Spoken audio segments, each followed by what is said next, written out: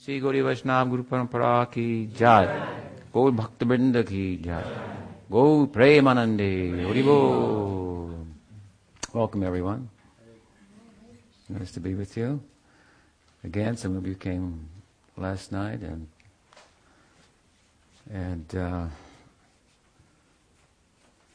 some of you coming for the first time tonight, at least in this visit. I'll be here, as I mentioned last night, in the state, the holy state of North Carolina, for about 6 weeks. So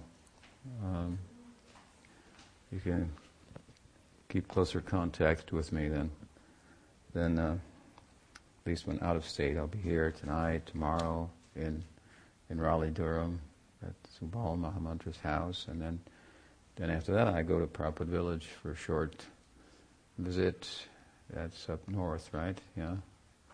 And then out to Saragrahi, and of course we're having a big festival out there from the 3rd of November through the 10th, from Govardhan Puja to Gopastami. So we invite you to come and spend a week with us there. I'll be lecturing in the morning and evening, every day, and sometimes in between. Also, Bhakti Ashram Maharaj will be there, and many other devotees from other parts of the country, from the Northeast and from the West Coast, and Midwest, and here in the South, and so on. So many members of our extended community. Sri Chaitanya Sangha Ki Jai.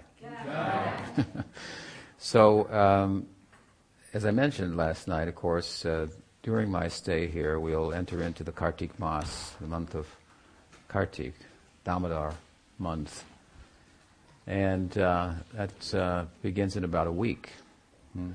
Special occasion for Gaudiya Vaishnavas, of course. And it's a month that is presided over by Srimati Radha-Rani. So I chose then to speak last night a little bit about Radha-Tattva, or the ontological nature and status of Sri Radha. And it's a huge topic, of course, but we entered into it I believe, in an appropriate way for Gaudiya Vaishnavas. And that is through Chaitanya Mahaprabhu. He is the way. First the giver, then the gift, would be the idea. The gift is Radha Krishna Leela, and the giver is Radha Krishna in the form of Sri Chaitanya. Sri Krishna Chaitanya, Radha Krishna, Nahe Anya, Rupanuga Janera Jivan. The followers of Rupa Goswami, Rupanuga, means that this is their life and soul. What is that? The idea. Not only that Gaur is Krishna, which, as we were discussing last night, is a very esoteric idea. Gaur is not an avatar of the avatari, as Krishna is conceived to be by the Gaudiya people. Avatari means, of course, the source of the avatara, those who avatara, who cross down. Tara, Abba, from up to down, they cross into this world. And they have the source in the Paravyam on the other side, so to speak. And so the source is the avatari. And he's and this avatari, Krishna, and this Chaitanya, they are the same. In other words, Chaitanya is not the avatar of Krishna, but Krishna himself. It's an important and interesting theological point, very central to our lineage. We discussed it many times, of course. In brief, it should be clear that which Krishna, in the height of his Leela, found in the Ras Panchadhyay, and in the fourth of those 5 chapters, where the Leela reaches zenith, its peak, its acme. And Krishna pays naparayaham niravadisam vitam. He pays tribute to the love of Radha, and acknowledges that her experience in tasting love, rasa, exceeds anything within his own experience, which then becomes a problem for he who is known as Rasaraj. If the king of rasa lacks some experience in the realm of his own kingdom, kingdom of rasa, what a nice idea, then it becomes a problem, so to speak. So, very esoteric problem, very clever person that Krishna is, he makes a solution. And the solution is to extend his Leela in such a way that he will experience that. And that requires then that he to try to assume, to take, to steal, as it's sometimes spoken about, the bhava of Radha.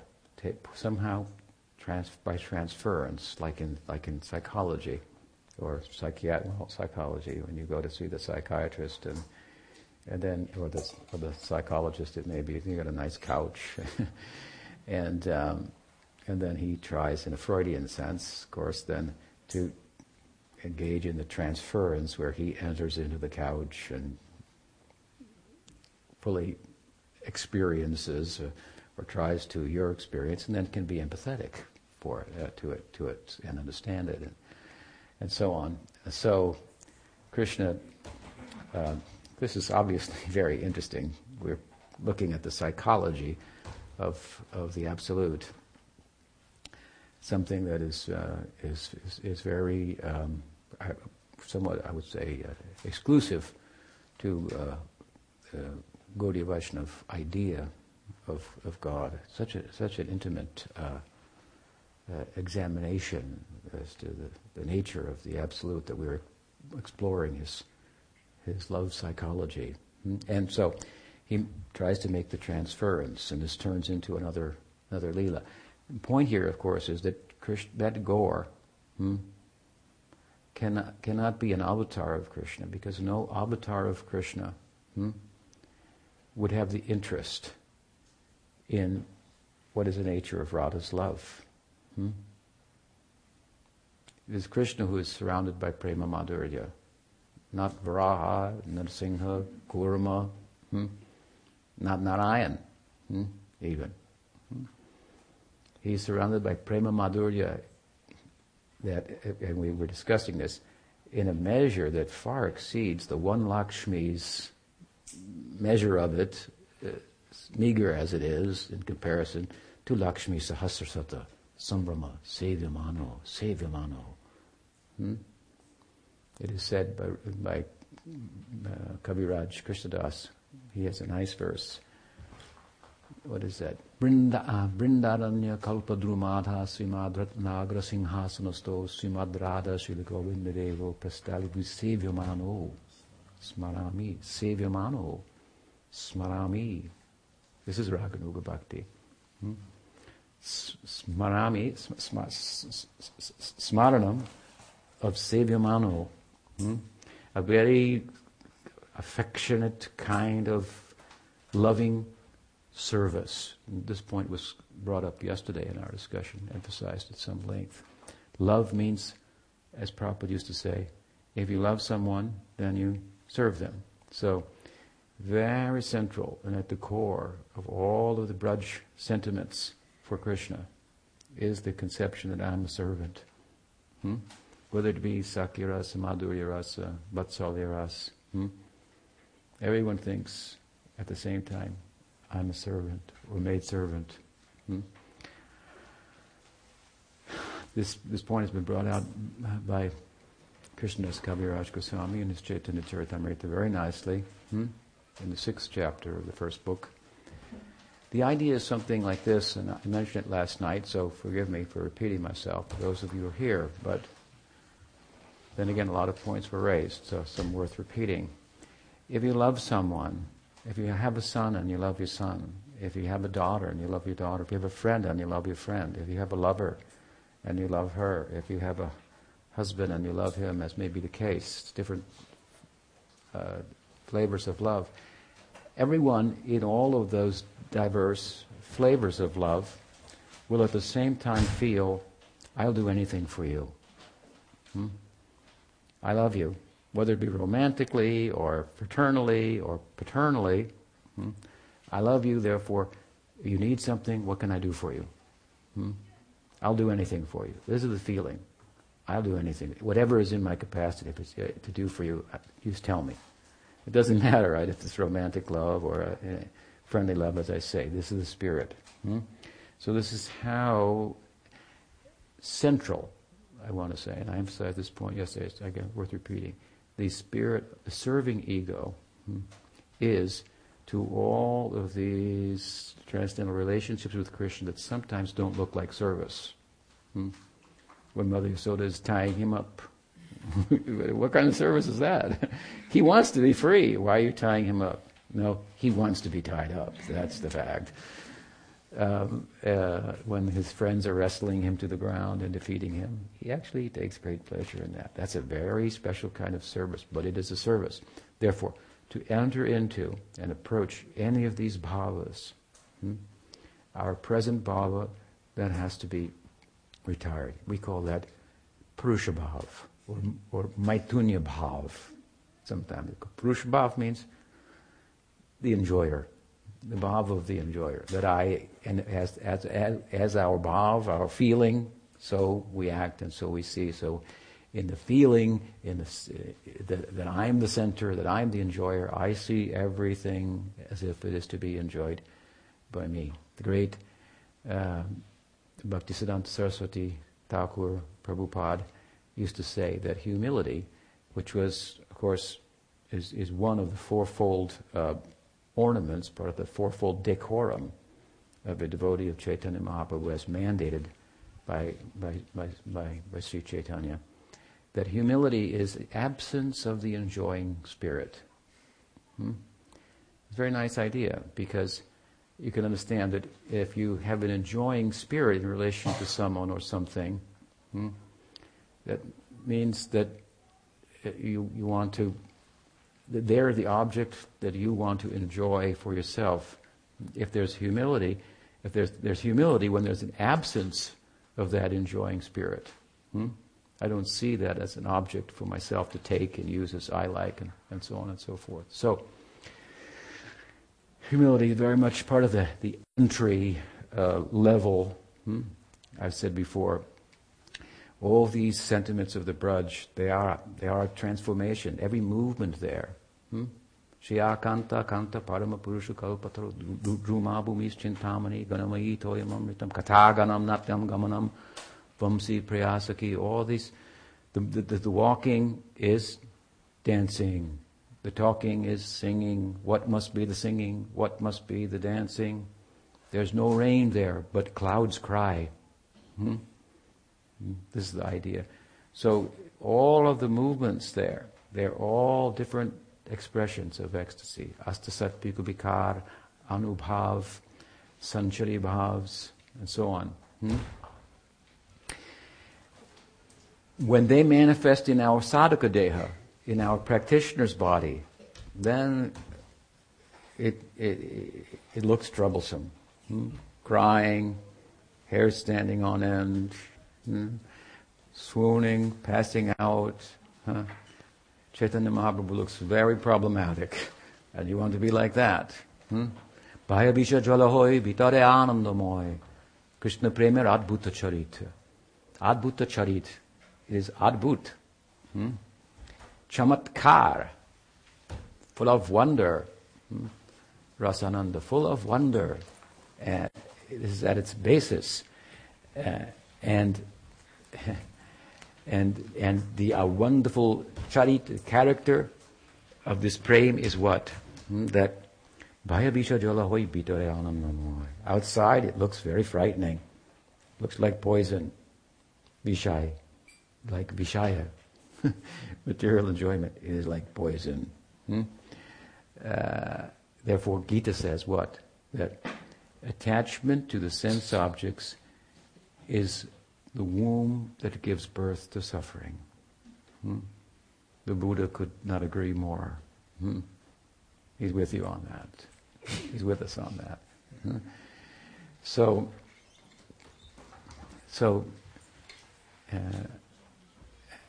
meanwhile, while on the outside it looks problematic, on the inside, Anandamoy is full of joy.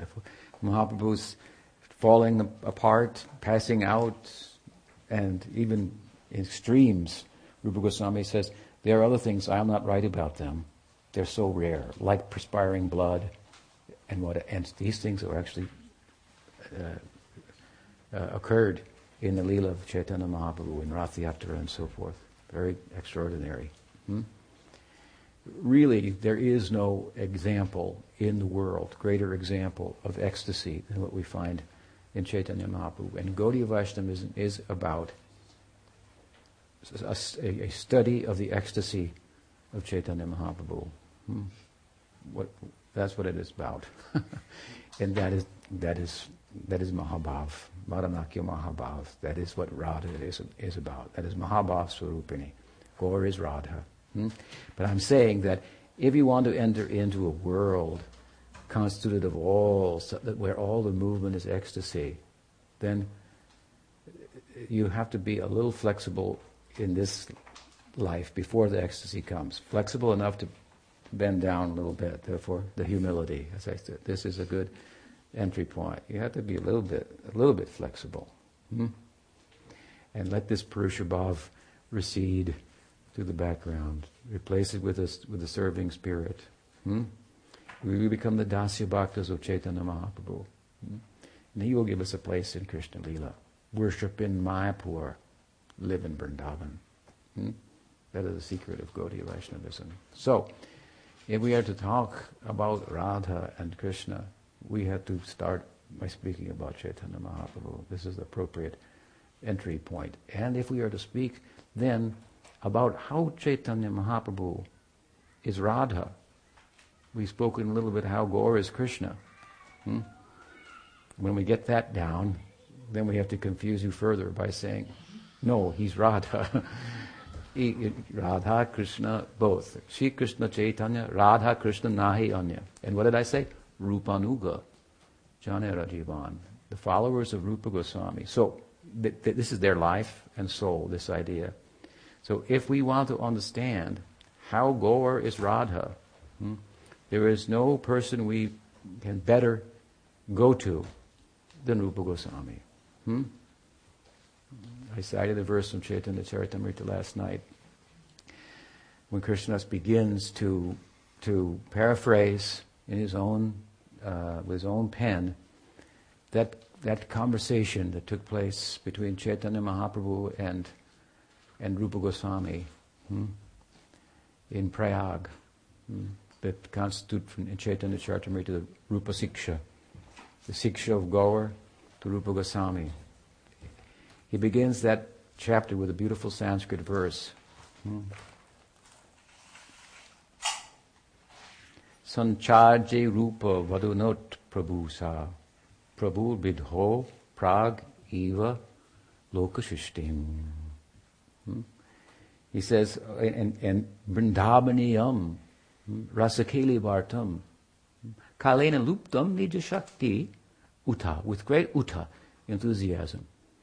Chaitanya Mahaprabhu gave Nija Shakti, gave his own Shakti.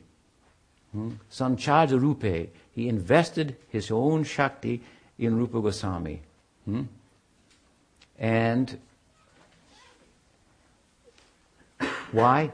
For the purpose of excavating those lost Leelas. Lost Leelas means that the meaning of them, the significance of them, the import of them had been lost. Because they're around. And people can say, yes, I know the story of Krishna, and the children can recite them, and so on and so forth. But what is the meaning? What is the implication of that, of all those, of Leela, and Krishna Leela in particular, and so forth? So, with great enthusiasm, Chaitanya Mahaprabhu invested his power in Rupa Goswami to explain all those things. He says, just like Krishna, at the dawn of creation, empowered Brahma With the Vedic knowledge for the distribution. This is the Chaitanya Sampradaya. This is the Gaudiya Sampradaya. You have Chaitanya Mahaprabhu and the founder Acharya, Rupa Goswami. And then you have so many successive Acharyas. Rup, Sanatan, Shri Jiva Goswami, Gopal Bhatta, these 6 Goswamis of Vrindavan. There we have a plurality of founder Acharyas, if you will, these 6 Goswamis. And they founding a Sampradaya means that they founded the metaphysic, if you will, on which it all rests, the philosophical canvas on which the art of Krishna Lila is drawn.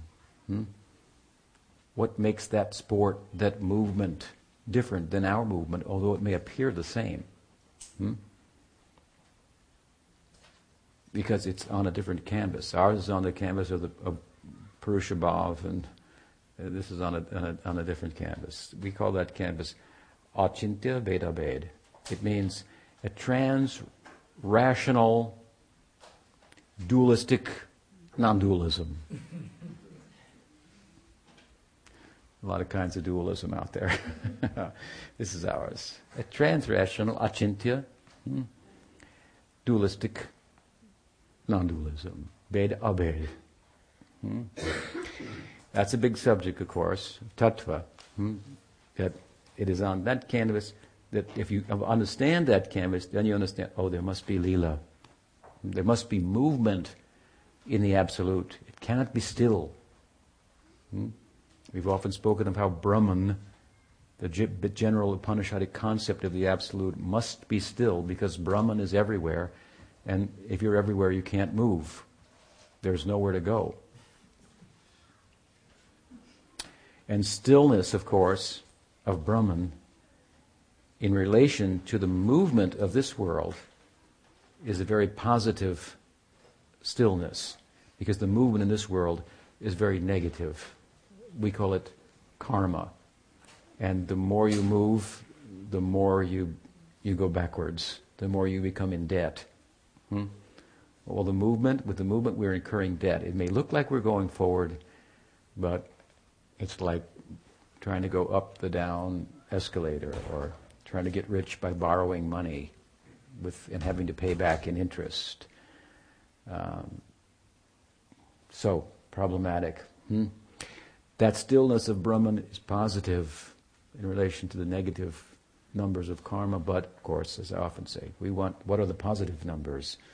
That is Gaudiya Vaishnavism, and that is Leela. There's a kind of movement then that's not out of emptiness, out of necessity, a perceived necessity, that I'm lacking, therefore I should move and acquire. But movement because I have to move because I'm so full. I'm so full I have to say it. I love you. Like that. I feel like that. Everybody can't appreciate it. Then I have to retire. Then I come out again. So this is what Leela is. It is a movement based on the dynamism that comes out of the transcendent, static nature of the Absolute. Static means still and full, and now it has to celebrate its fullness. This is a different kind of movement altogether. And so you move away from forms and shapes and movement altogether, which constitutes the perceived necessity, acquisition, attachment, the sorrow that's born from that, and so forth. To be still in relation to the world, but now move in relation to the Absolute. This is bhakti. And then pass through the stillness without noticing, something like that. Through the stillness of Brahman without even noticing. Mukti comes as a byproduct. So such a nice idea. A little humility will help us to go a long way there. It's all coming from up to down. And that exercise of investing, if you will, it's Brahman in the form of Chaitanya, his power in Rupa Goswami, This is our chain, the cyclic succession. These 6 Goswamis, they were founder acharyas of the Sampradaya, and they were different from one another. It's an interesting point. They had different contributions to make. Rupa Goswami is not a philosopher. We find the term Veda Ved first comes from Sanatana Goswami in his Brihad Bhagavatamrita, which is the first book of the Gaudiya Sampradaya. Sanatana was a philosopher. He would sit, study Srimad Bhagavatam with pandits in all of his spare time, while he was the leader of the administration of the Nawab Hussain Shah, like a vice president of the United States, and the president would go, what does he do, golf and stuff like that, they say. And then while he's out golfing, then while the Nawab was out golfing, then Sanatana would be there presiding over the kingdom, and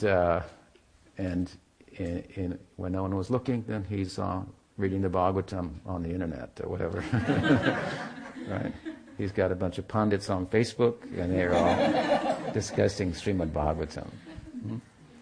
So for him, we have Brihad Bhagavatamrita and the first real commentary on Bhagavatam. Also in his Vaishnav Toshini, really a philosopher. Sanatana Prabhu, he helps us to work through so many things and get our head straight, so to speak, for proceeding down the path of bhakti. And Sri Rupa, he's concerned with bhakti rasa. It's more theological and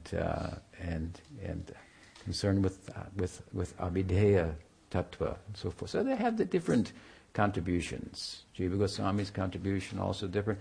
Nityananda Prabhu, not one of the Goswamis, Bhagavan himself, but in one sense another founder of our sampradaya, started the Gaur Kirtan and so forth. Very different. They're all very different, but that's all very beautiful.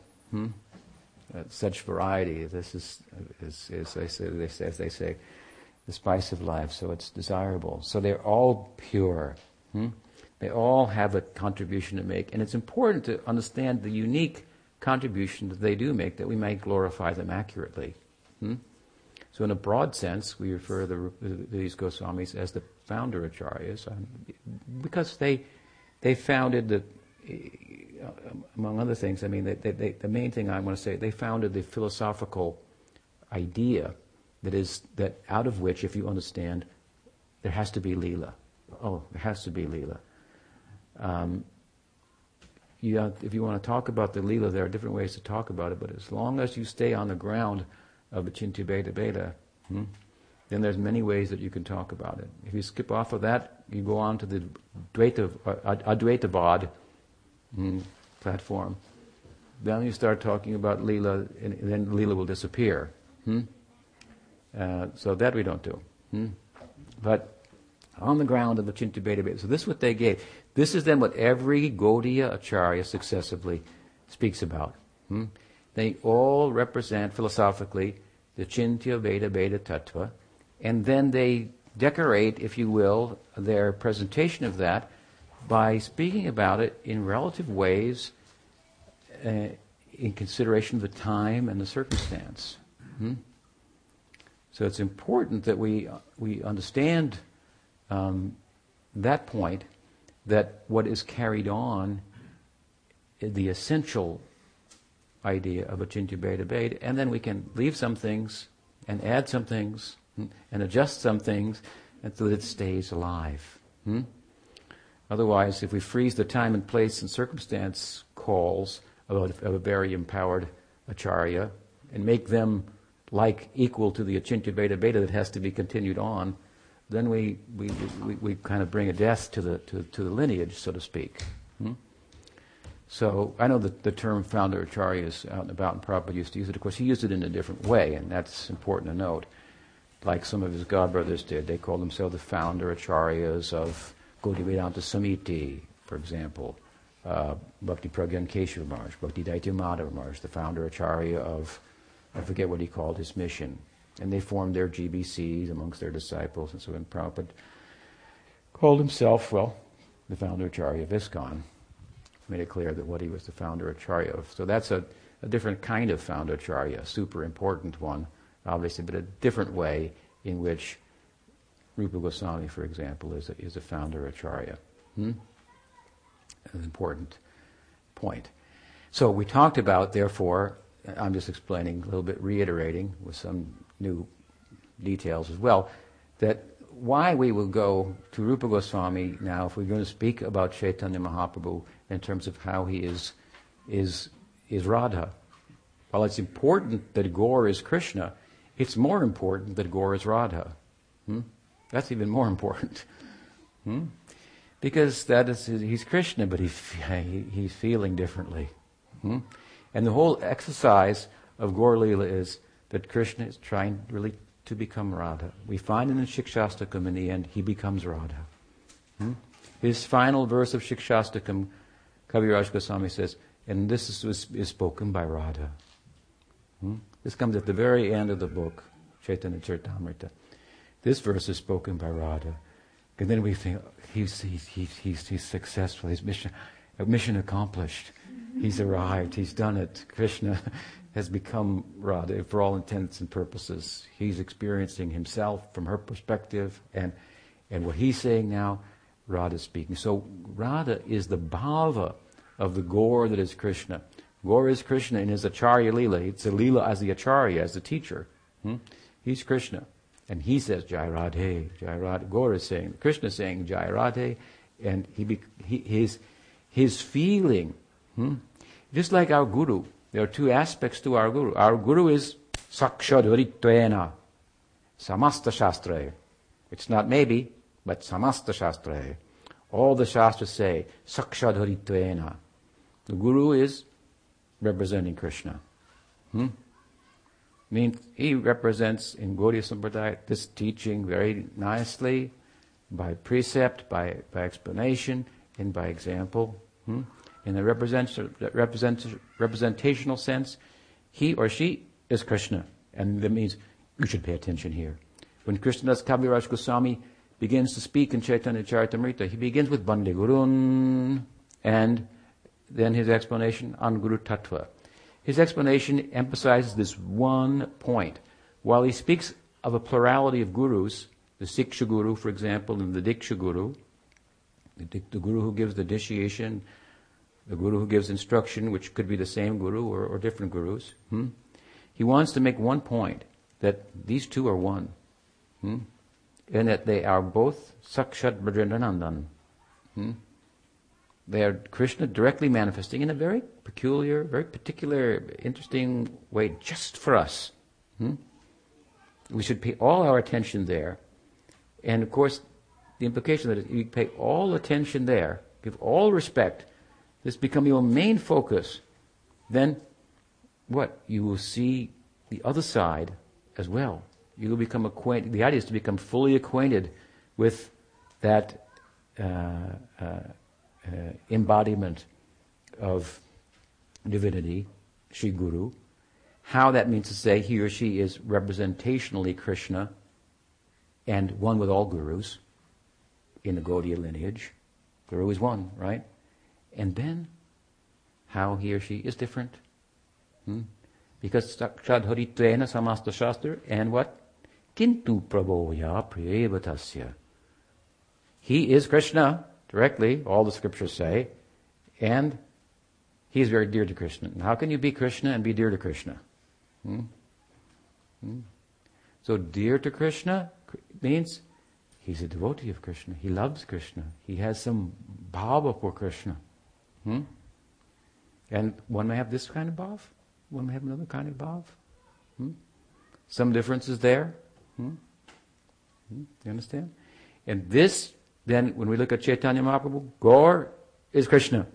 And when we say, and Gaur is Radha, that is the other side. He is Krishna, and he has love for Krishna. This is more important. As it is more important that Gaur is Radha than Gaur is Krishna. But at the same time, we cannot get to Gaur is Radha unless we understand that Gaur is Krishna. Similarly, Guru is an embodiment of a certain kind of love for Krishna. And we want to be love for Krishna. That's what you want to be. Our ideal is not to be Krishna, but to be love for Krishna. I mean, to be an embodiment of Sakya Rasa, of Madhurya Rasa. You understand? That's the ideal. So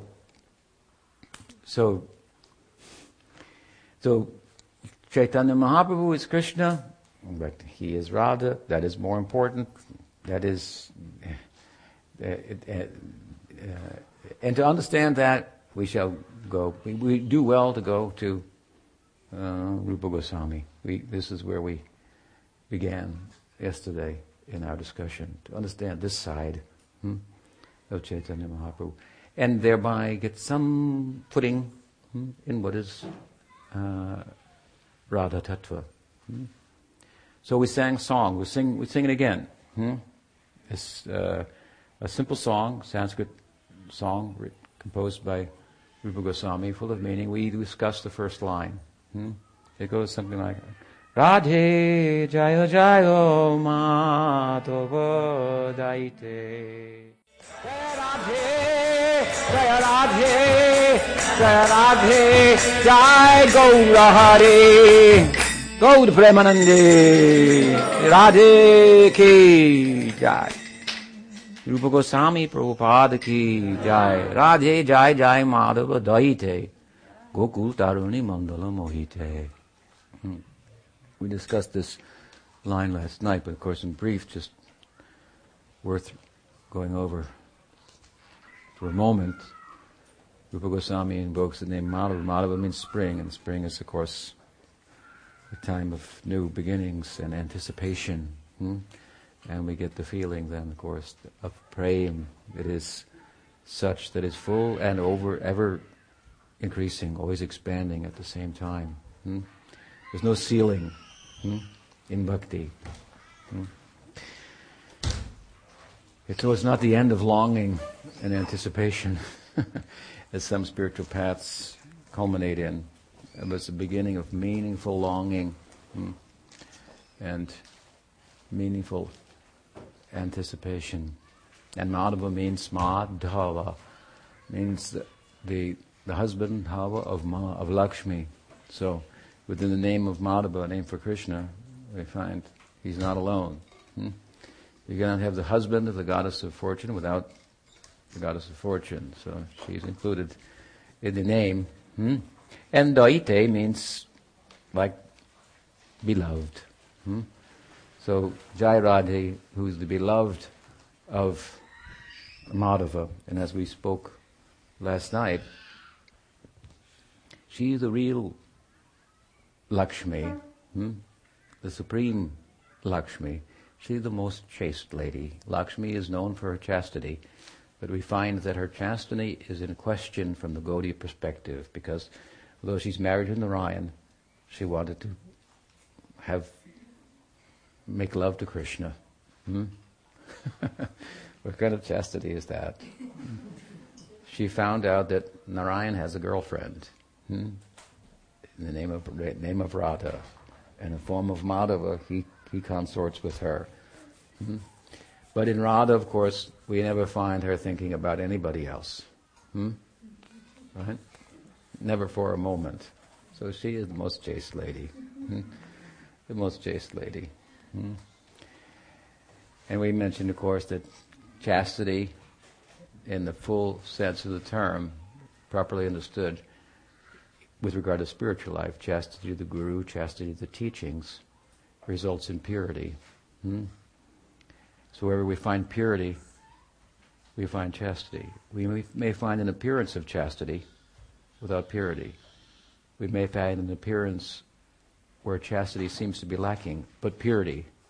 So, you understand the point. We cannot be pure, we cannot be spiritually advanced without, for example, the blessings of our Guru, without being chaste to the teachings of our Guru.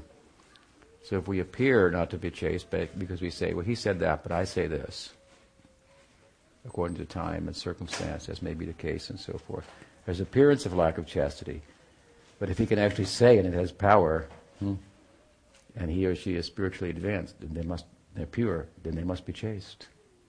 And then there can be the chastity where I do whatever he said, but I don't really understand what Gurudev says. You understand? That's a problem. So Radha is, of course, the Parakiya Bhav is, we find like this. She appears not to be chaste. There's an appearance of a lack of chastity on her part, but she is the most chaste lady. Embarrassing even Lakshmi, whose reputation is worldwide for being the most chaste lady.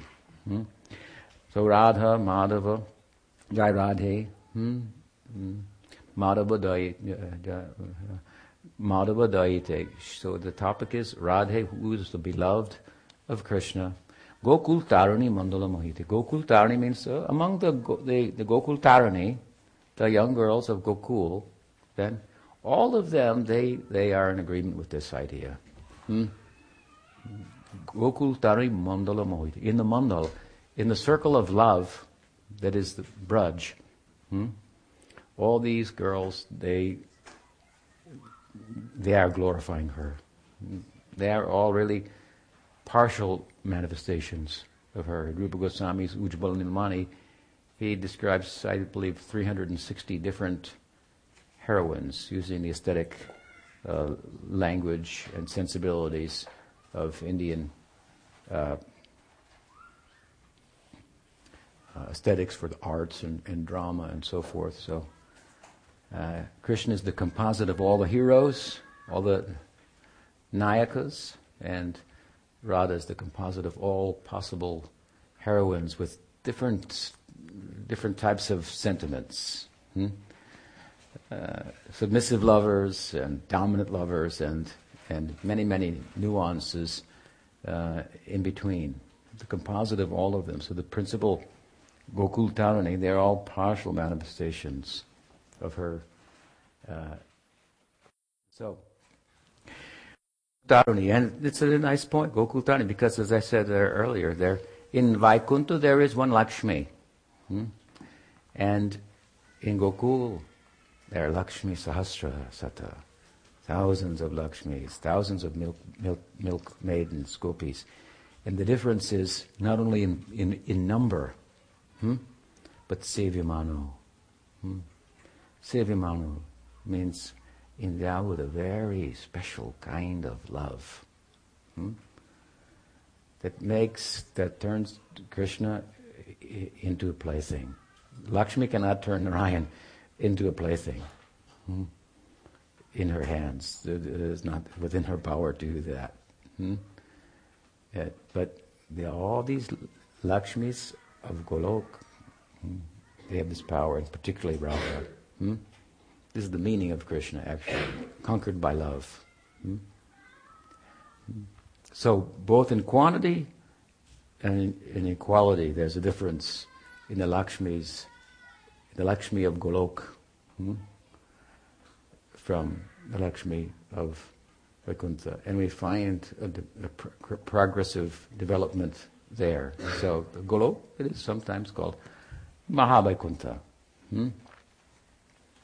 As Krishna's tu Bhagavan Swayam, Krishna is the avatari, fountainhead of all avatars, then it is Radha, not Lakshmi, who's the fountainhead of all the consorts of the different avatars of Bhagavan. And it is nice that Rupa Goswami, and appropriately, understandably, has described it as the mandal, circle. It's a magical place. The circle is itself is very magical, and it's very aesthetically pleasing, the circle, compared to a line. A line it agitates the mind, actually. And the circle, it's complete, it's full, you have closure. It's like you have the question, what comes first, the chicken or the egg? So if you look at time in a rectilinear fashion, then you just get disturbed. Which comes first, the chicken or the egg? Chicken or the egg? Chicken or the egg? It keeps going back, right? There's no end to that. But in cyclical time, which we have in Hinduism and Vedanta course, then the question is answered. Because you follow the whole thing complete, and you say neither one. You understand? It goes all the way around. Neither one. You can't say that on the line. Which comes first, the chicken or the egg? Chicken. The line is keep going. It never stops. But the circle, then the circle helps you to stop thinking. The line makes you just want to think it out, and that is the problem. Line is for measuring, and measuring means Maya. Maya means to measure. So that you try to bring the whole thing within your fist of your intellect, capture it, understand it, conquer it. That is not possible. They will only disturb the mind. So some things are stated in Shastra, you just have to accept them. They say, that is beyond thinking, just know it from us. Like that, know it from me. And there's, we can accept that statement. People say, how we just accept the book says, don't think anymore. Just, it's like this. But I want to answer with my mind, but Shastra says, no, don't think anymore. It's just like this. It's like this. Don't think about it. People will have problem with that. But the problem is because they have not received that Shastra from Guru Parampara. That means they aren't able to feel the affection behind the command. We have no problem taking command from our mother if she's affectionate, but she should be. Do this, do that. Sometimes a little problem, but mother knows best. We feel her affection. She says, "Sit down, eat." Then you don't go, "What's in it?" I don't know about that. Because we feel her affection. The Vedas speak like a father, like a king, giving a command. Do this, do that. The Puranas, they speak like what? Like a friend. Well, let's sit down, let me tell you a story. And then think about it. I want to make a point to you. Let's go take a walk, and I'll tell you a story. And we'll touch on some common points and so forth. And the Bhagavatam, which is the essence of the Purana, Srimad Bhagavatam Amalam Puranam, Amalam Puranam, and Amalam Pramanam, and Shrutisara Mekam also. The essence of all the Shruti. The Shruti speaks the Veda like a king, the Puranas like a friend, and Bhagavatam like a lover, and the friend, and the king. All such things are found there. But particularly the language of the lover. It speaks somewhat in a language that, unless you love, you cannot understand. Lovers have their own language. You have to have saridam, a sympathetic heart, to understand. Oh, what are they saying to one another? What's behind it? What is the meaning? So, when we receive this Shastra, this revelation through Guru Parampara, this is a very, very different way of acquiring knowledge than the ordinary way in which we acquire knowledge in the world. And we come under the rule, if you will, of our Guru by affection. I've often said that Scripture says, you must have a Guru. But if you write that, it doesn't really say, you must have a Guru. But if I write it down, and I say, you must have a Guru, then you may read it like this. You must have a Guru. But that's why writing it down is not enough. Because it's not, you must have a Guru, but it's, you must have a Guru. I must have a Guru. I must have you as my Guru. I must. You understand? This is a different, rather than, I must. Okay, I'll do it if I have to. There's no alternative. No, I must. It comes from us. I must. This is law of love. We were talking, Gauranga Priya and I, about Christianity and its focus sometimes on people, helping people, one another, and the conception of God is often very much distilled down to like help your brother and your family and your friends and your community, and drop everything to help them and so on. And our idea of God is somewhat a little bit different. It kind of should include that, but it's got some other aspects of it as well, right? But we didn't touch on this point, but actually, it's often the guru is spoken of in such a way that can bridge the gap. Because the guru is one who even who goes after us, even before God does, so to speak. I mean, through the guru, the God is coming to us, and he or she, in the history, in the precedents, intervenes even in ordinary life, and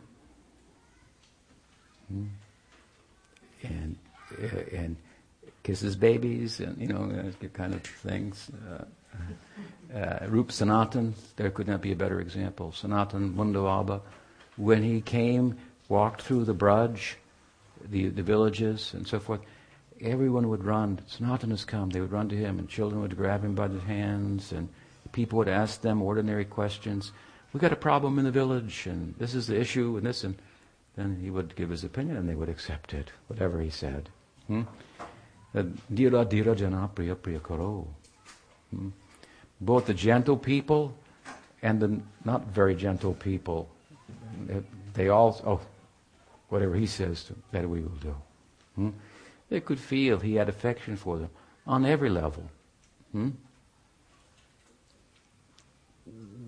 Once, I've told the story before, one of my godbrothers was standing with Prabhupada on the balcony in his temple in Calcutta, and there were some beggars down there. One had an hand cut off, and a boy and a girl. And he turned to Prabhupada and said, Prabhupada, sometimes I feel compassionate for these people. I know it's Maya, he's thinking. I shouldn't, because it's just their karma. But sometimes, he didn't say it like that, but this is what he meant. Sometimes, I'm sorry, but I feel sorry for them on a material level.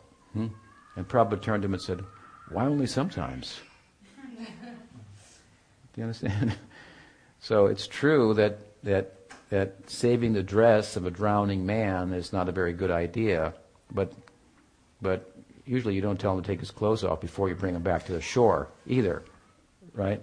You save him and his dress is the point. So compassion for others in a worldly sense is a shadow of the full sense of compassion for the eternal soul in its plight, but it's included. One is included within the other. And the guru is really Kripa Shakti of Bhagavan.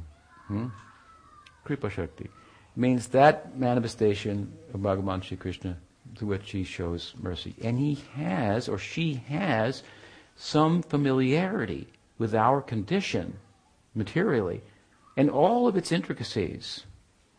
I'm not a householder, but I can tell you everything about householder life. I can understand the psychology. I see what the relationships involve and so many things, and all that the trials and the tribulations of such. Just to give one example of the misery of material existence. It's a beautiful thing too, but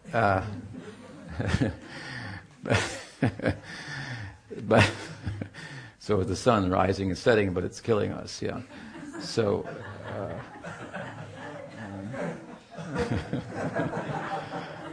So because of that familiarity with, some closeness to, some empathy is there. Really. In the guru person, you will find empathy for your material condition, because he also, or she also knows, if your material condition is too difficult, then how you practice spiritual life. Therefore I always ask some question. How are you? Do you have a job now? How is it going? How you got both feet on the ground? Because you have to jump to touch the stars, so you better start with both feet on the ground. Otherwise, if you start with one foot and you're off balance, then you may not be successful. Some horizontal development is there necessary as a foundation if we want to go up vertically very high. So Gurudev, he knows this very much. So in that person, we can find in Gaudiya Vaishnavism a God, if you will, that's also more concerned with our immediate situation. It's a nice idea.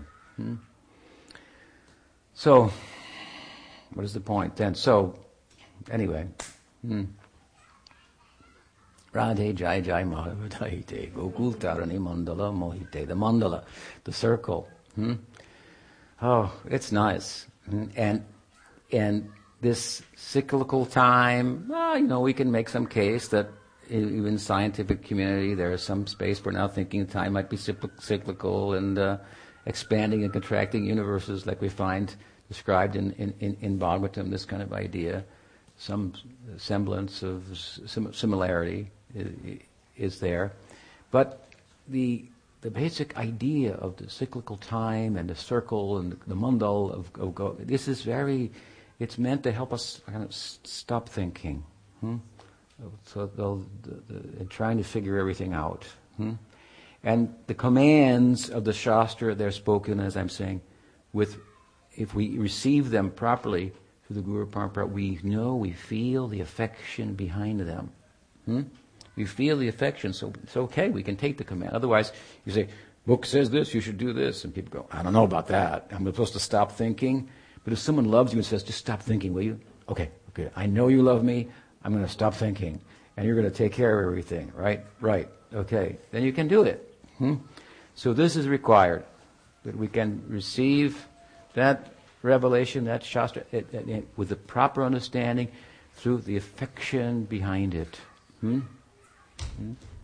Affection of a father, affection of a friend, affection of a lover. Guru has to speak the language of love and the language of reason. He has to translate the language of love into the language of reason to address the human society, who is supposed to be logical and reasonable to a point, but not to a fault. That reason will be the God, and everything must submit to that. The Shastra tells us, stop thinking like that. Stop thinking like that. That is a problem.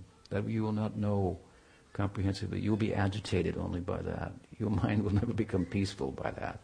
And of course, the more intelligent we are, the more difficult that is. But more problematic that is. They say that the Brahmins, this is the high end of the Varnashram, but from the Gaudiya point of view, the Sudras are the high end because they just do what they're told. No problem. Just serve. Just change the object of service to Krishna and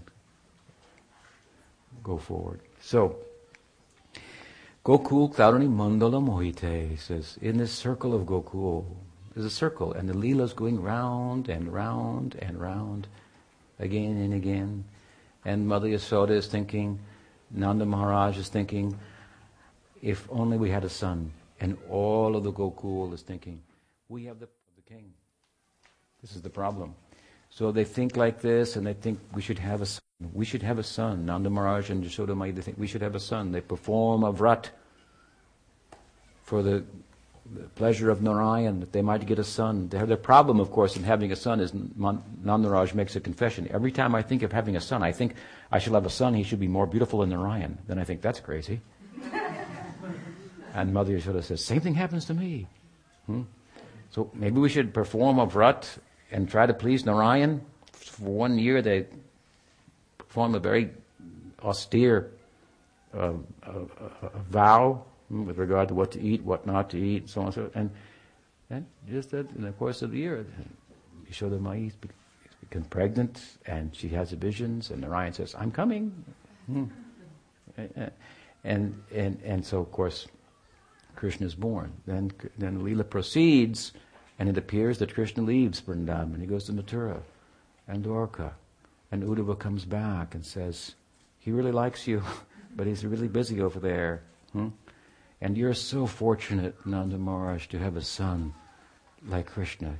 I cannot tell you how fortunate you are. And Nanda Maharaj says, what are you, crazy? You think I'm fortunate? I have the most beautiful son in the world and he's gone. You call me fortunate? You're crazy. What is our position? We had a son, he's the most beautiful, most charming, and now he's gone. And we don't know if he's coming back. Our misfortune is worse than anything you could possibly imagine in the world.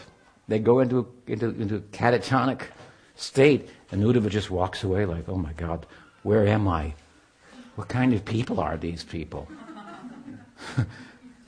Then that's just beginning. Then he has to meet Krishna's friends. Then he has to meet the gopis. He has to see Radha's condition. He realizes, I came here to school them. I came here to be schooled. I came to give them a message, but they're teaching me. By their example. Then he just wandered around for a couple months in the Braj, singing praise of the Braj and those people. If I could have that kind of intensity of love, I'd be happy to be born as a blade of grass here. This is Uddhava speaking. Uddhava is Shastravit, of course. He's Krishna's advisor in Dwarka, so there's nothing he doesn't know in the scripture, but he doesn't know Vrindavan. He doesn't know the Gokul Mandal. That circle is beyond Shruti Bimprigyat, that is beyond the Shastra, beyond the Shruti. This is Nirgrantapi Urukrame, Ahoituki, Itam Bhuta Gunohari. Beyond the book. Sukadev studied it anyway. He was beyond books. Why he studied Bhagavatam? Because it's not a book. This is beyond the Shruti. Beyond, this is the Samadhi Bhasha of Vyas. So, then Nanda Maharaj, they're in this condition for some time. He and Yashoda, and they start to think, we're so unfortunate we have a son that he's gone. Will he ever come back? And then maybe he won't come back. And are we crazy? Do we really have a son? What? We should have a son. We should have a son. Let us have a son. It turns like this, and then the Leela starts over again. It goes like this, in a circle. Yeah. Round and round. So, to enter that circle of love, this is our ideal. This is our ideal. Circle means it has movement, but it's beautiful, coherent movement. Such is the nature of Leela. Our movement now is not coherent. It's it's the movement, but like that's not a good example. But they're running around, but not thinking. So I won't say that one. Anyway, so Gokul Mandal. So all these girls of the Gokul Mandal, they are all in agreement. Jai Radhe, Jai Radhe. Damodarati Vardhana Veshe. Then he says that, she is Damodarati Vardhana Veshe. Her Vesha, her dress is Damodarati. And it's Vardhana.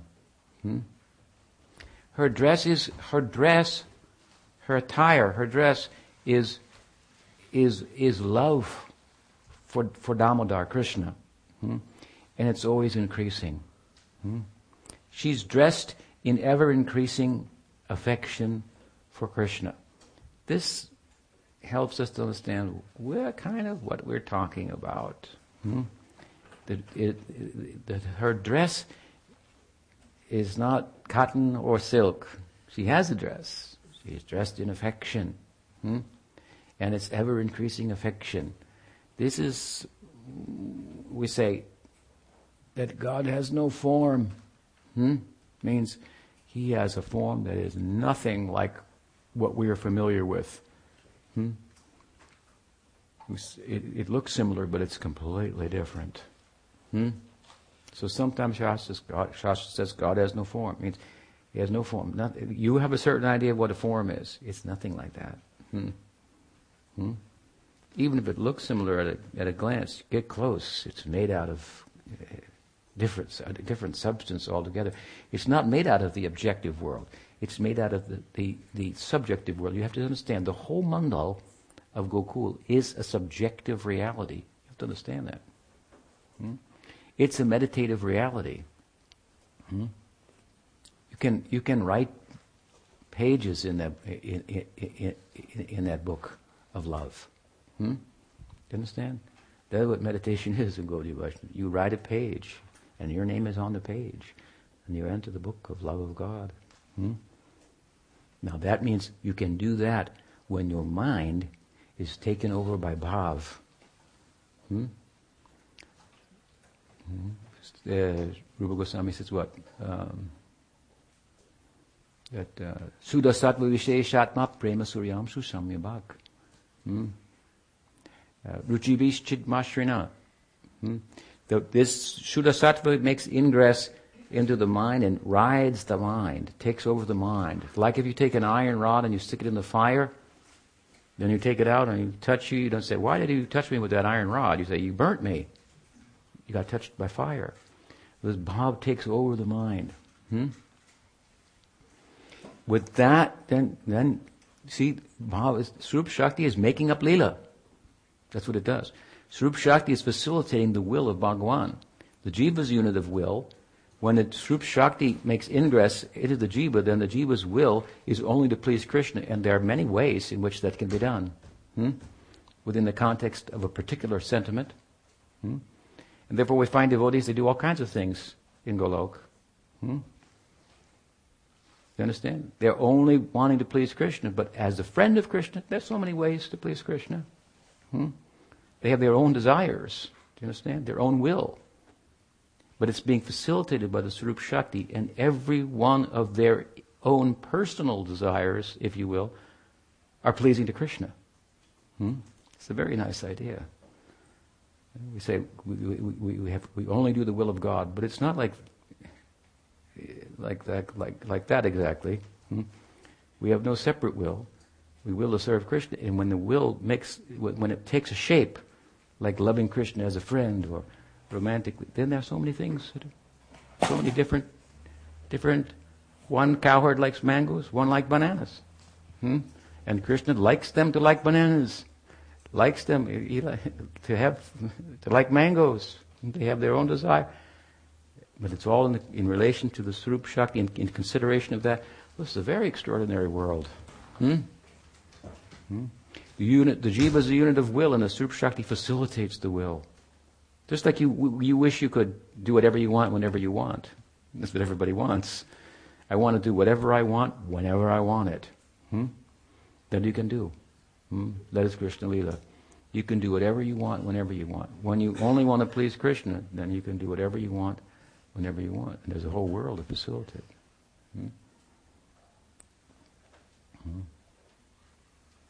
So, the forms, they're not made of anything of this world. Damodarati. And other way of saying, she dresses only for the pleasure of Krishna. And he has invoked the name Damodar. Damodar, of course, is a nice name of Krishna, but it also relates to the month of Damodar, another name for which is Kartik. This is the month of Radha. Krishna says in the Gita, of months I am Margashirsha or Agrahayana. It is the month after Kartik. Sanatana Prabhu has reasoned. First comes Radha, then comes Krishna. Radha Krishna. Radha Govinda. Radha Madan Mohan. Radha Gokulananda. Radha Gopinath. Who's down the street? Radha Golokananda? Oh, Radha Golokananda. So Radha's name always coming first. Of course, Prabhupada had deities in Chicago. He named Kishore Kishori. So someone said, Prabhupada, why Radha's name is second? Kishore Kishori. He said, save the best for the last. So anyway, if the 1 month is representative of Krishna, then the month that precedes that, maybe that's Radha's month. It is mentioned Urja Brata and Urukaraka in Padma Purana. Urukaraka. Rupa Goswami cites it in Bhakti Rasamrita Sindhu, amongst the angas, the limbs of bhakti. Observance of the Urja Brata. Urukaraka means that it pertains to the month of Damodar, the Damodar month, which is the same as Kartik month. This is Radha's month. And Urja means resources. Urjeshwari, this is her name. She's the source of all resources, all the power, the Shakti of Bhagavan, by which Bhagavan does so many things, and by which he will be known. We'll be known by a person by their Shakti, by their power, by what they do. We may look at them, but we may not know them. But if we know what they do, so by the Shakti they are revealed. So she is this Ujeshwari, the composite of all the resources of Bhagavan. And Damodar, or Kartik, that is her month, amongst the 4 months of the Chaturmas, the 4 months, this is the last one. This one is singled out by Rupa Goswami for observance, citing the Padma Purana. Said, Swalapam Uru Karakaha. Uru Karaka means who does a great thing for very little. Swalpam Uru Karaka. If a person does, if you give something very small to a person and they respond in a very big way, that's very generous, very extraordinary. This month is like that. It means Radharani is very generous. A little service there will bring so much remuneration. And it also means to us what? That the measure of remuneration will be in consideration of the necessity also. If a person is in a desert and you give them water, that will be a big thing. If you say to me, here, do you want some water, Marcia? Okay, yeah, maybe. All right, I'll have some water. You want me to have water? Okay. That's different than, you brought me water. So, in this month of Kartik, then, it's a special time. Radharani has great necessity to please Krishna. Just gearing up for the next month, when all the Gokul Tarani will enter into the Jamuna up to their neck, in the cold, making a vow to Katyayani to try to get Krishna as their husband. Just the month preceding, this is percolating. This is a great necessity. So, during her necessity, if you can tender some service, and you will get her attention and reciprocation. So, Shri Rupa has invoked this name, Damodarati, and reminding us of Damodarati Vardhanaveshe. Hari Niskuta Vrindavi Pineshe. Hari Niskuta means like the hollow of a tree. Hari Niskuta. So Hari, he's got the little hole in the tree, and Hari Niskuta Vrindavi Pineshe. Meanwhile, she's Vrindavi Pineshe. Vrinda Vipina Isha. It means Vrindavaneshwari. She's the queen of the whole place.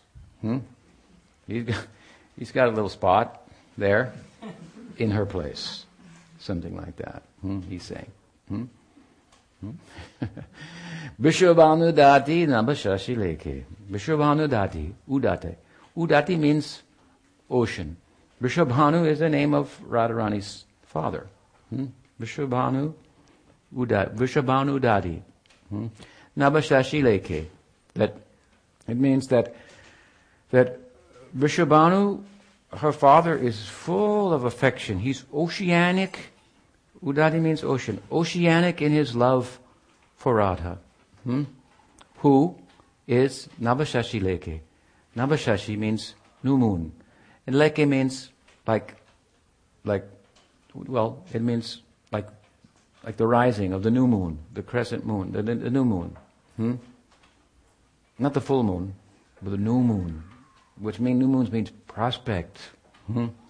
Now it's waxing. And there'll be no limit to that waxing.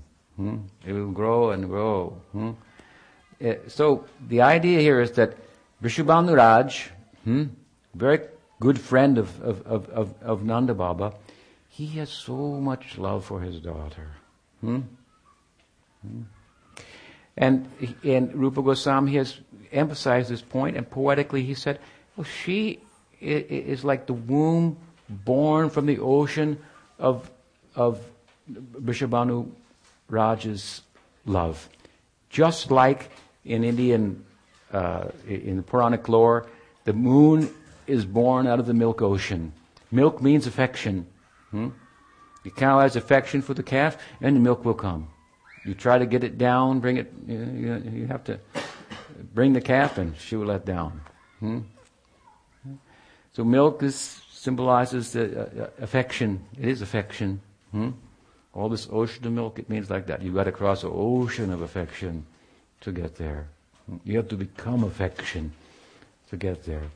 So the moon, of course, it said they churned the ocean of milk and out came the moon.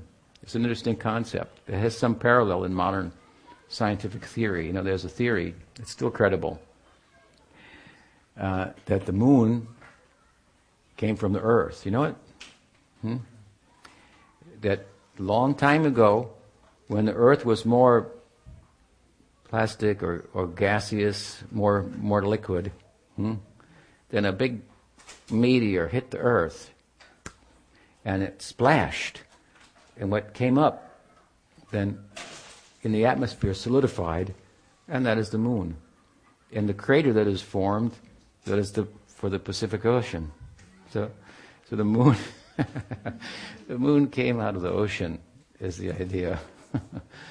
and the Indians had some idea. They were thinking like this, and they wrote about it poetically. And moon, of course, moon is in Indian thought presides over the mind. So, should we think that mind comes out of matter as moon comes out of earth? Maybe. From the Vedanta perspective, of course, there's a big argument. Is the mind the brain? Does the mind come out of? Is it just matter? Or is it something else? Of course, we would say, yes, it's just matter. It's a subtle form of matter, in one sense. We speak of consciousness as something else. Mind is the mediator between matter and consciousness, where qualitative experiences are experienced by the experiencer, the witness, who is consciousness, who is the Atma. But anyway, for argument's sake, Hume thought that we cannot say that matter does not think. This was one of his arguments. We cannot say that matter does not think. But if it does think, what does it think about? That would be the next question. It thinks about love. And that love, that is another thing. That cannot be contained. That cannot be described. That cannot be captured. That is free. But enough about the moon. We go to the sun, Vrishabhanu. That also, Vrishabhanu. Vrishab means great and Bhanu means light. It is said that the sun at one point got a little frustrated in the Puranic lore. The sun got frustrated, always shining on everybody. He needed a little privacy. He entered in a cave for contemplation and meditation. It became a huge problem for the universe. I don't know when that happened, but it became a huge problem. And Krishna came to speak to the sun. The sun, what's the problem? And the sun said, I have a desire to have a daughter who will captivate you. That's my desire. Sun means, of course, different ways to look at it, but sun is also Narayan, Surya Narayan. I want a daughter that will captivate you. Said, okay, so you got it. I'll give you that benediction. Then the sun appeared as Vrishabhanu. And the daughter of the sun, Brihad Bhavani, it is mentioned in the Shruti, Gopal Tapani, Brihad Bhavani, Swaha.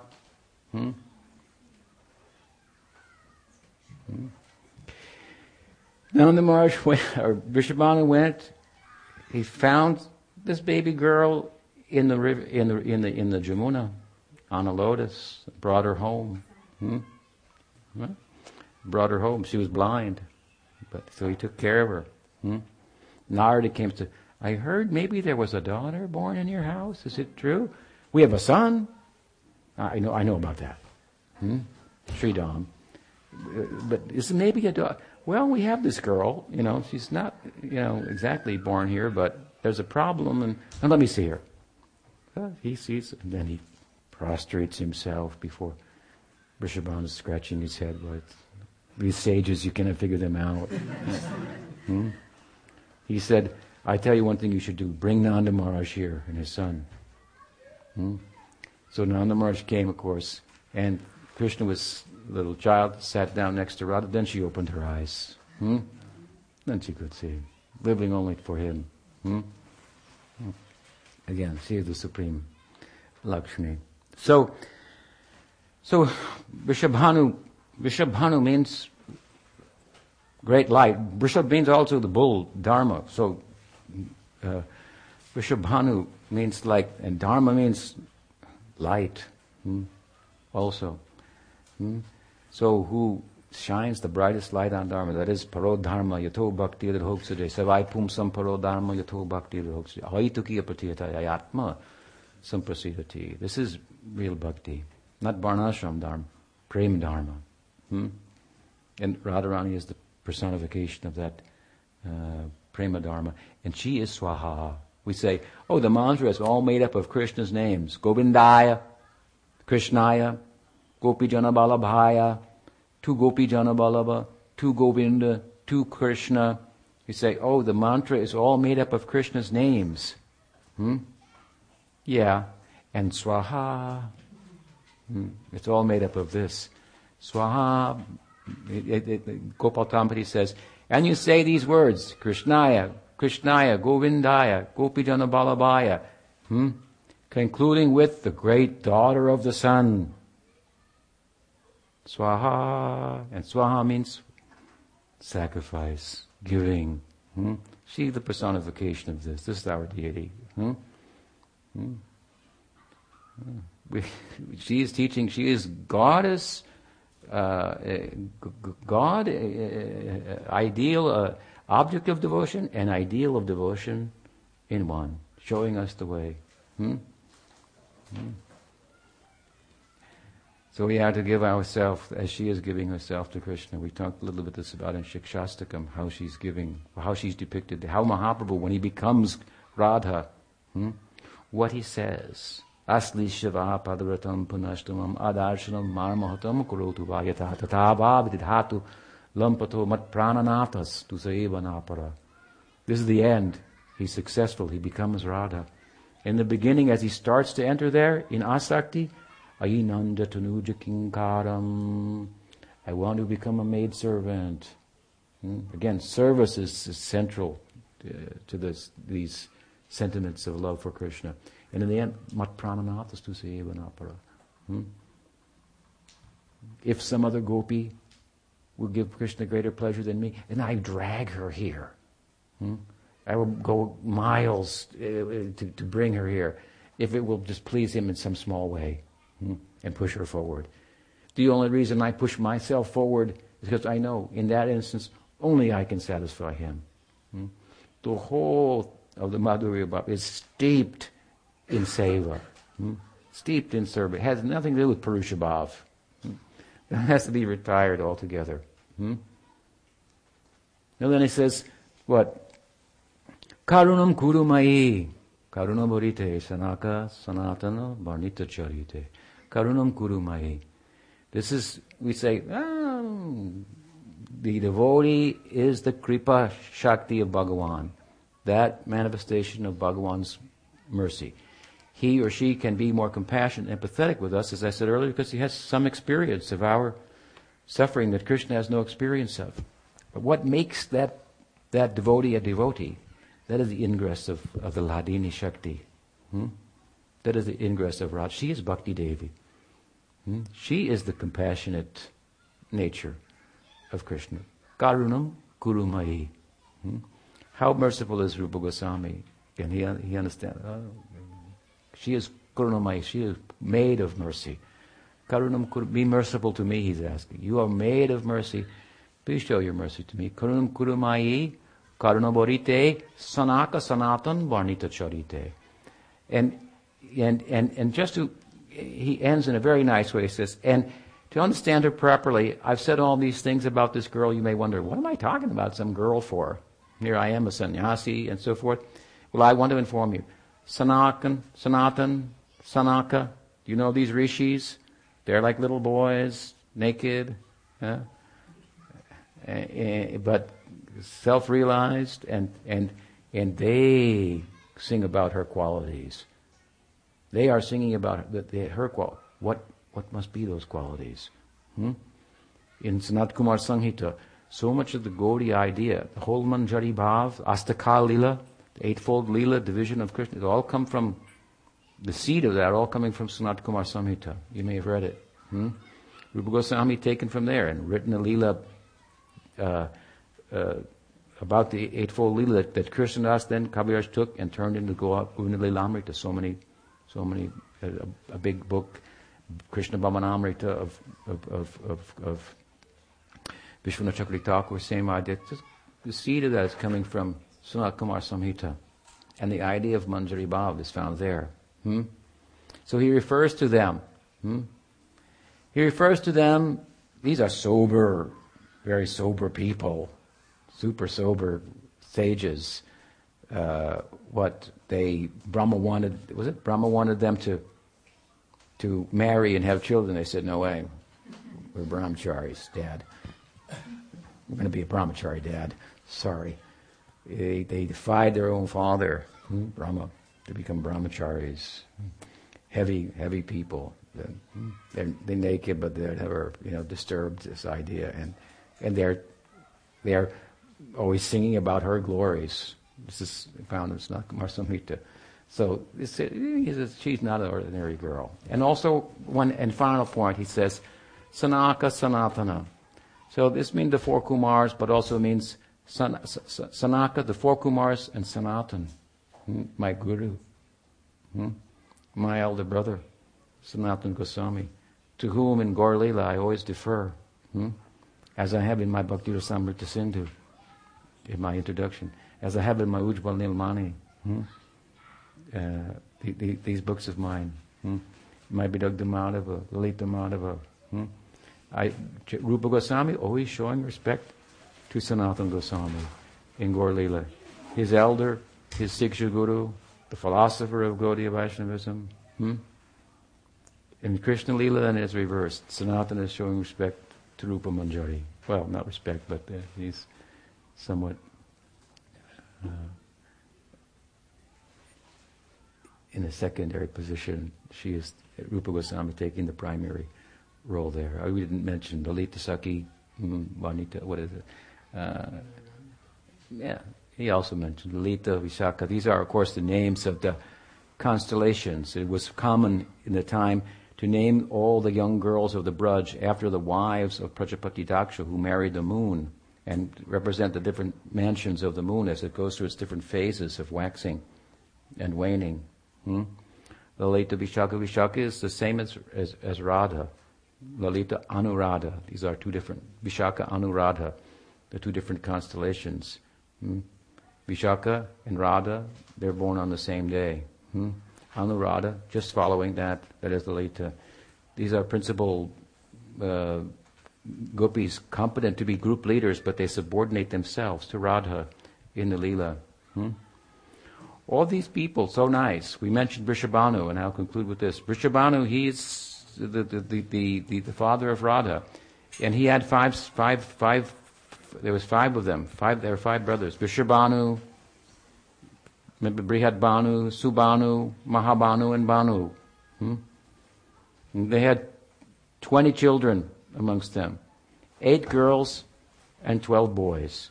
And those 8 girls and those 12 boys, they all came to earth to give Gaudiya Vaishnavas. That means Astasaki and Dwadasa Gopal. They're all related to the family of Radha. They're all like sister, like Sridham, or the Dwadasa Gopals, or cousins, or nieces, cousins, male and female. These came to the world. And of course, Radha's attendants, Rup, Sanatan, Shrideva Goswami, to give us Gaudiya Vaishnavism, which is Jai Radhe, Jai Radhe. Any question? What are the 360 heroines you spoke about? Should I go through them all? That's a long... It means different... It means just like you can say, I give an example, she's very dominant. She's a very submissive kind of lover. Like you take, I'll give you an extreme example, like Rukmini was very submissive in Dwaraka, right? And Satyabhama was very heavy, making her case known. So Rupa Goswami detailed 360 different nuanced type of heroines with different sentiments. Just like you have different kind of heroes. You have the dear Prashanta, the dear Lalita, the Dhirodhata, these personality. These are different types of heroes, nayakas. And then you have, of those four, Dhira Lalita, Dhira Prashanta, Dhirodhata, and Dhira Lalita. You have these four, then you have Pati and Upapati. Of the four, there are four married types and four unmarried types. So you got 4, then you got 8 and 16, and it goes up to like 96 or something like that. You put it all together. This is all part of the way in which Ujjwal Nilmani is describing the Vibhav. Vishai Alambana, Ashray Alambana. Krishna is the object of love, and then the rasa is the vessel, the shelter of that love. And so in Madhura Rasa, then you have all these different nuanced types. Radha is the personification of all, and Krishna is he's the perfect hero. So he's all of those combined. This is the idea. Yes. How did Kumars hear about Radha? Because if they sing in the glory, they must be somewhere. Yeah, they heard from Sankarshan, and they heard the Bhagavatam. That's another reading of Bhagavatam. In Bhagavatam, in 3rd or 4th canto, it's described how Mahasankarshan explained the Bhagavatam to the Kumaras. It's another reading of the Bhagavatam.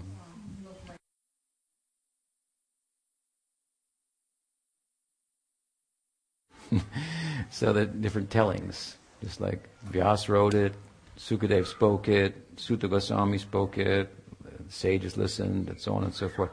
So it's also told that Sankarshan spoke it to the Kumara. Then you have your beginning of your, what do you call this, Nimbarka, or the Beda Bed Sampradaya, Dvaita. Yeah, they also study Bhagavatam. And they like Radha, a little differently than us Gaudiyas, but they emphasize, this is a very strong emphasis in Nimbarka Sampradaya, Krishna and Radha. So, because they have emphasized Radha, Rupa Goswami said, we like that part from them. We take that part from them.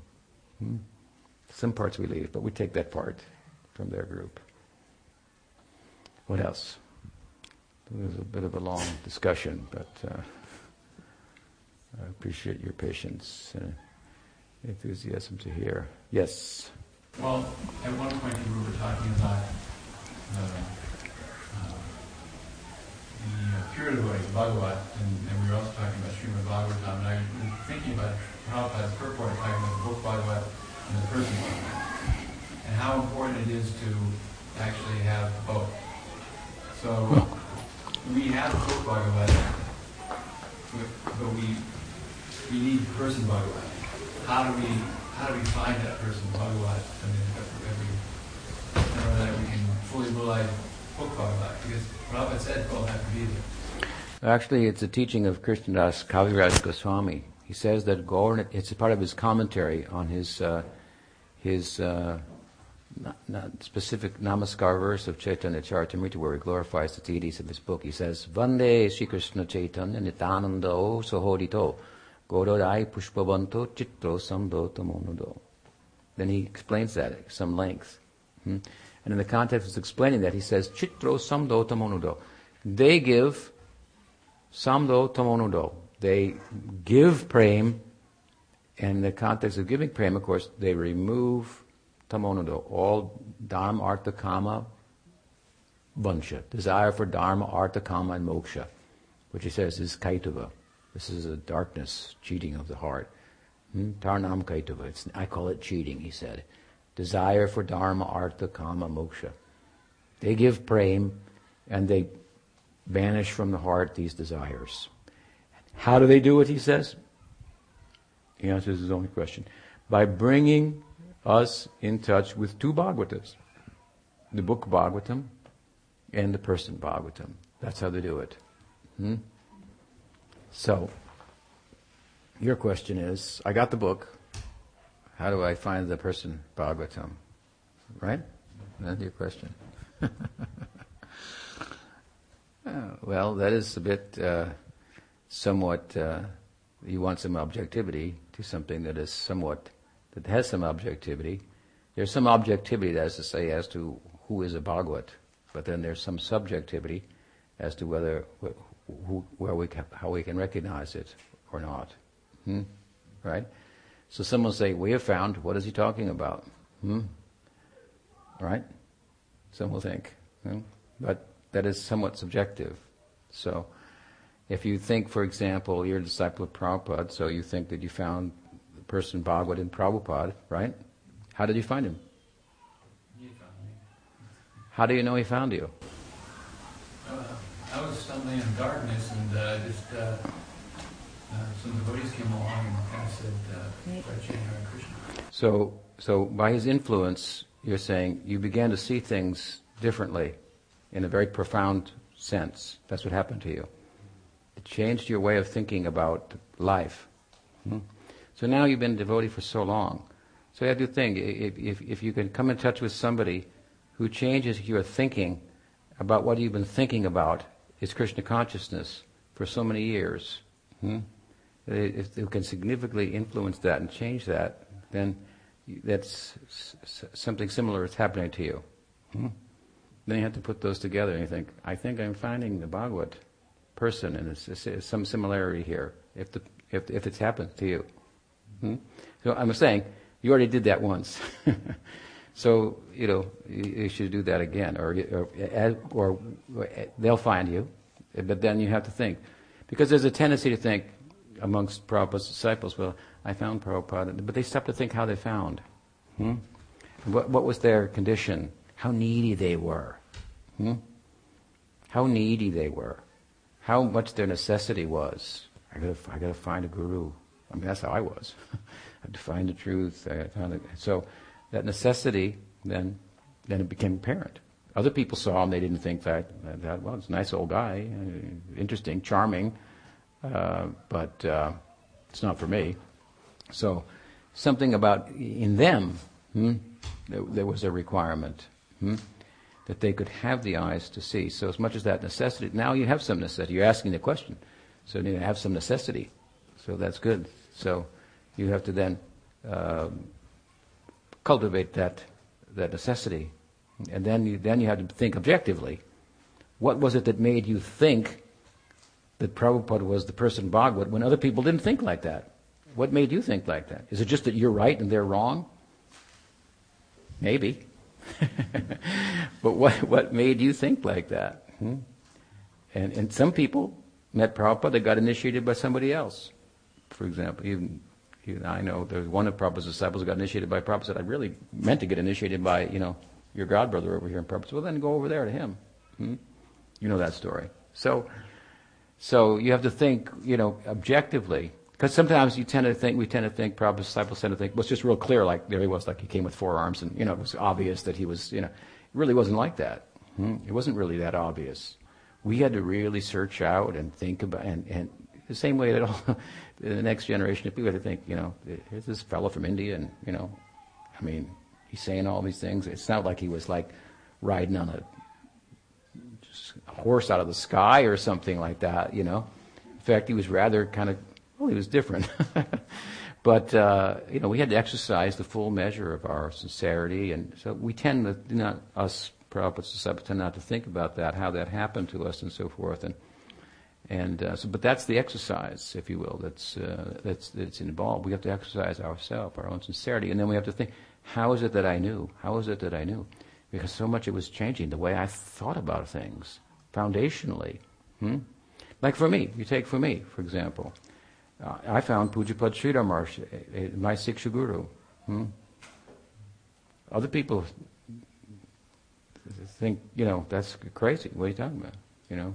Prabhupada is but what happened to me was, of course, that I was smart enough to know, what's happening to me, that I have had this happen before. I wasn't expecting it to happen again, but it's happening again. So, hey, well, worked once, it worked twice. Sridhar Maharaj made me feel like Prabhupada made me feel. So I'm not stupid. I thought, there it is. I'm feeling enthused, and my understanding of the concept of the teaching is growing manifold, many times, and it's making. I mean, I was very good at turning people's heads with philosophy, and selling books to people and preaching to devotees and so forth. I was very good at it. I could give answers to almost every question. My history. I was a good preacher in Prabhupada's mission, so I was accustomed to being able to turn people's heads and give comprehensive answers and so forth. I heard Sridhar Maharaj talk, and I started to, wow, I mean, there's so many things to learn, and that he's talking about the same verse, but I never thought of it like that. And so I could understand. Oh, it's the teacher. I'm learning something here. I thought I knew it, but look, you see, so he's unfolding like if you take a flower and you put sun on it, and it opens and opens, and ever expanding. So with having that experience, I could put it together. I had that experience with Prabhupada. So to whatever extent, I should say, I'm having that experience. I'm in touch with the current here. That's valuable. So I should stay connected. That's some objective kind of way of thinking about it. So, কেমন আছে? ভালো. খুব ভালো. Okay, so Jai Radhe.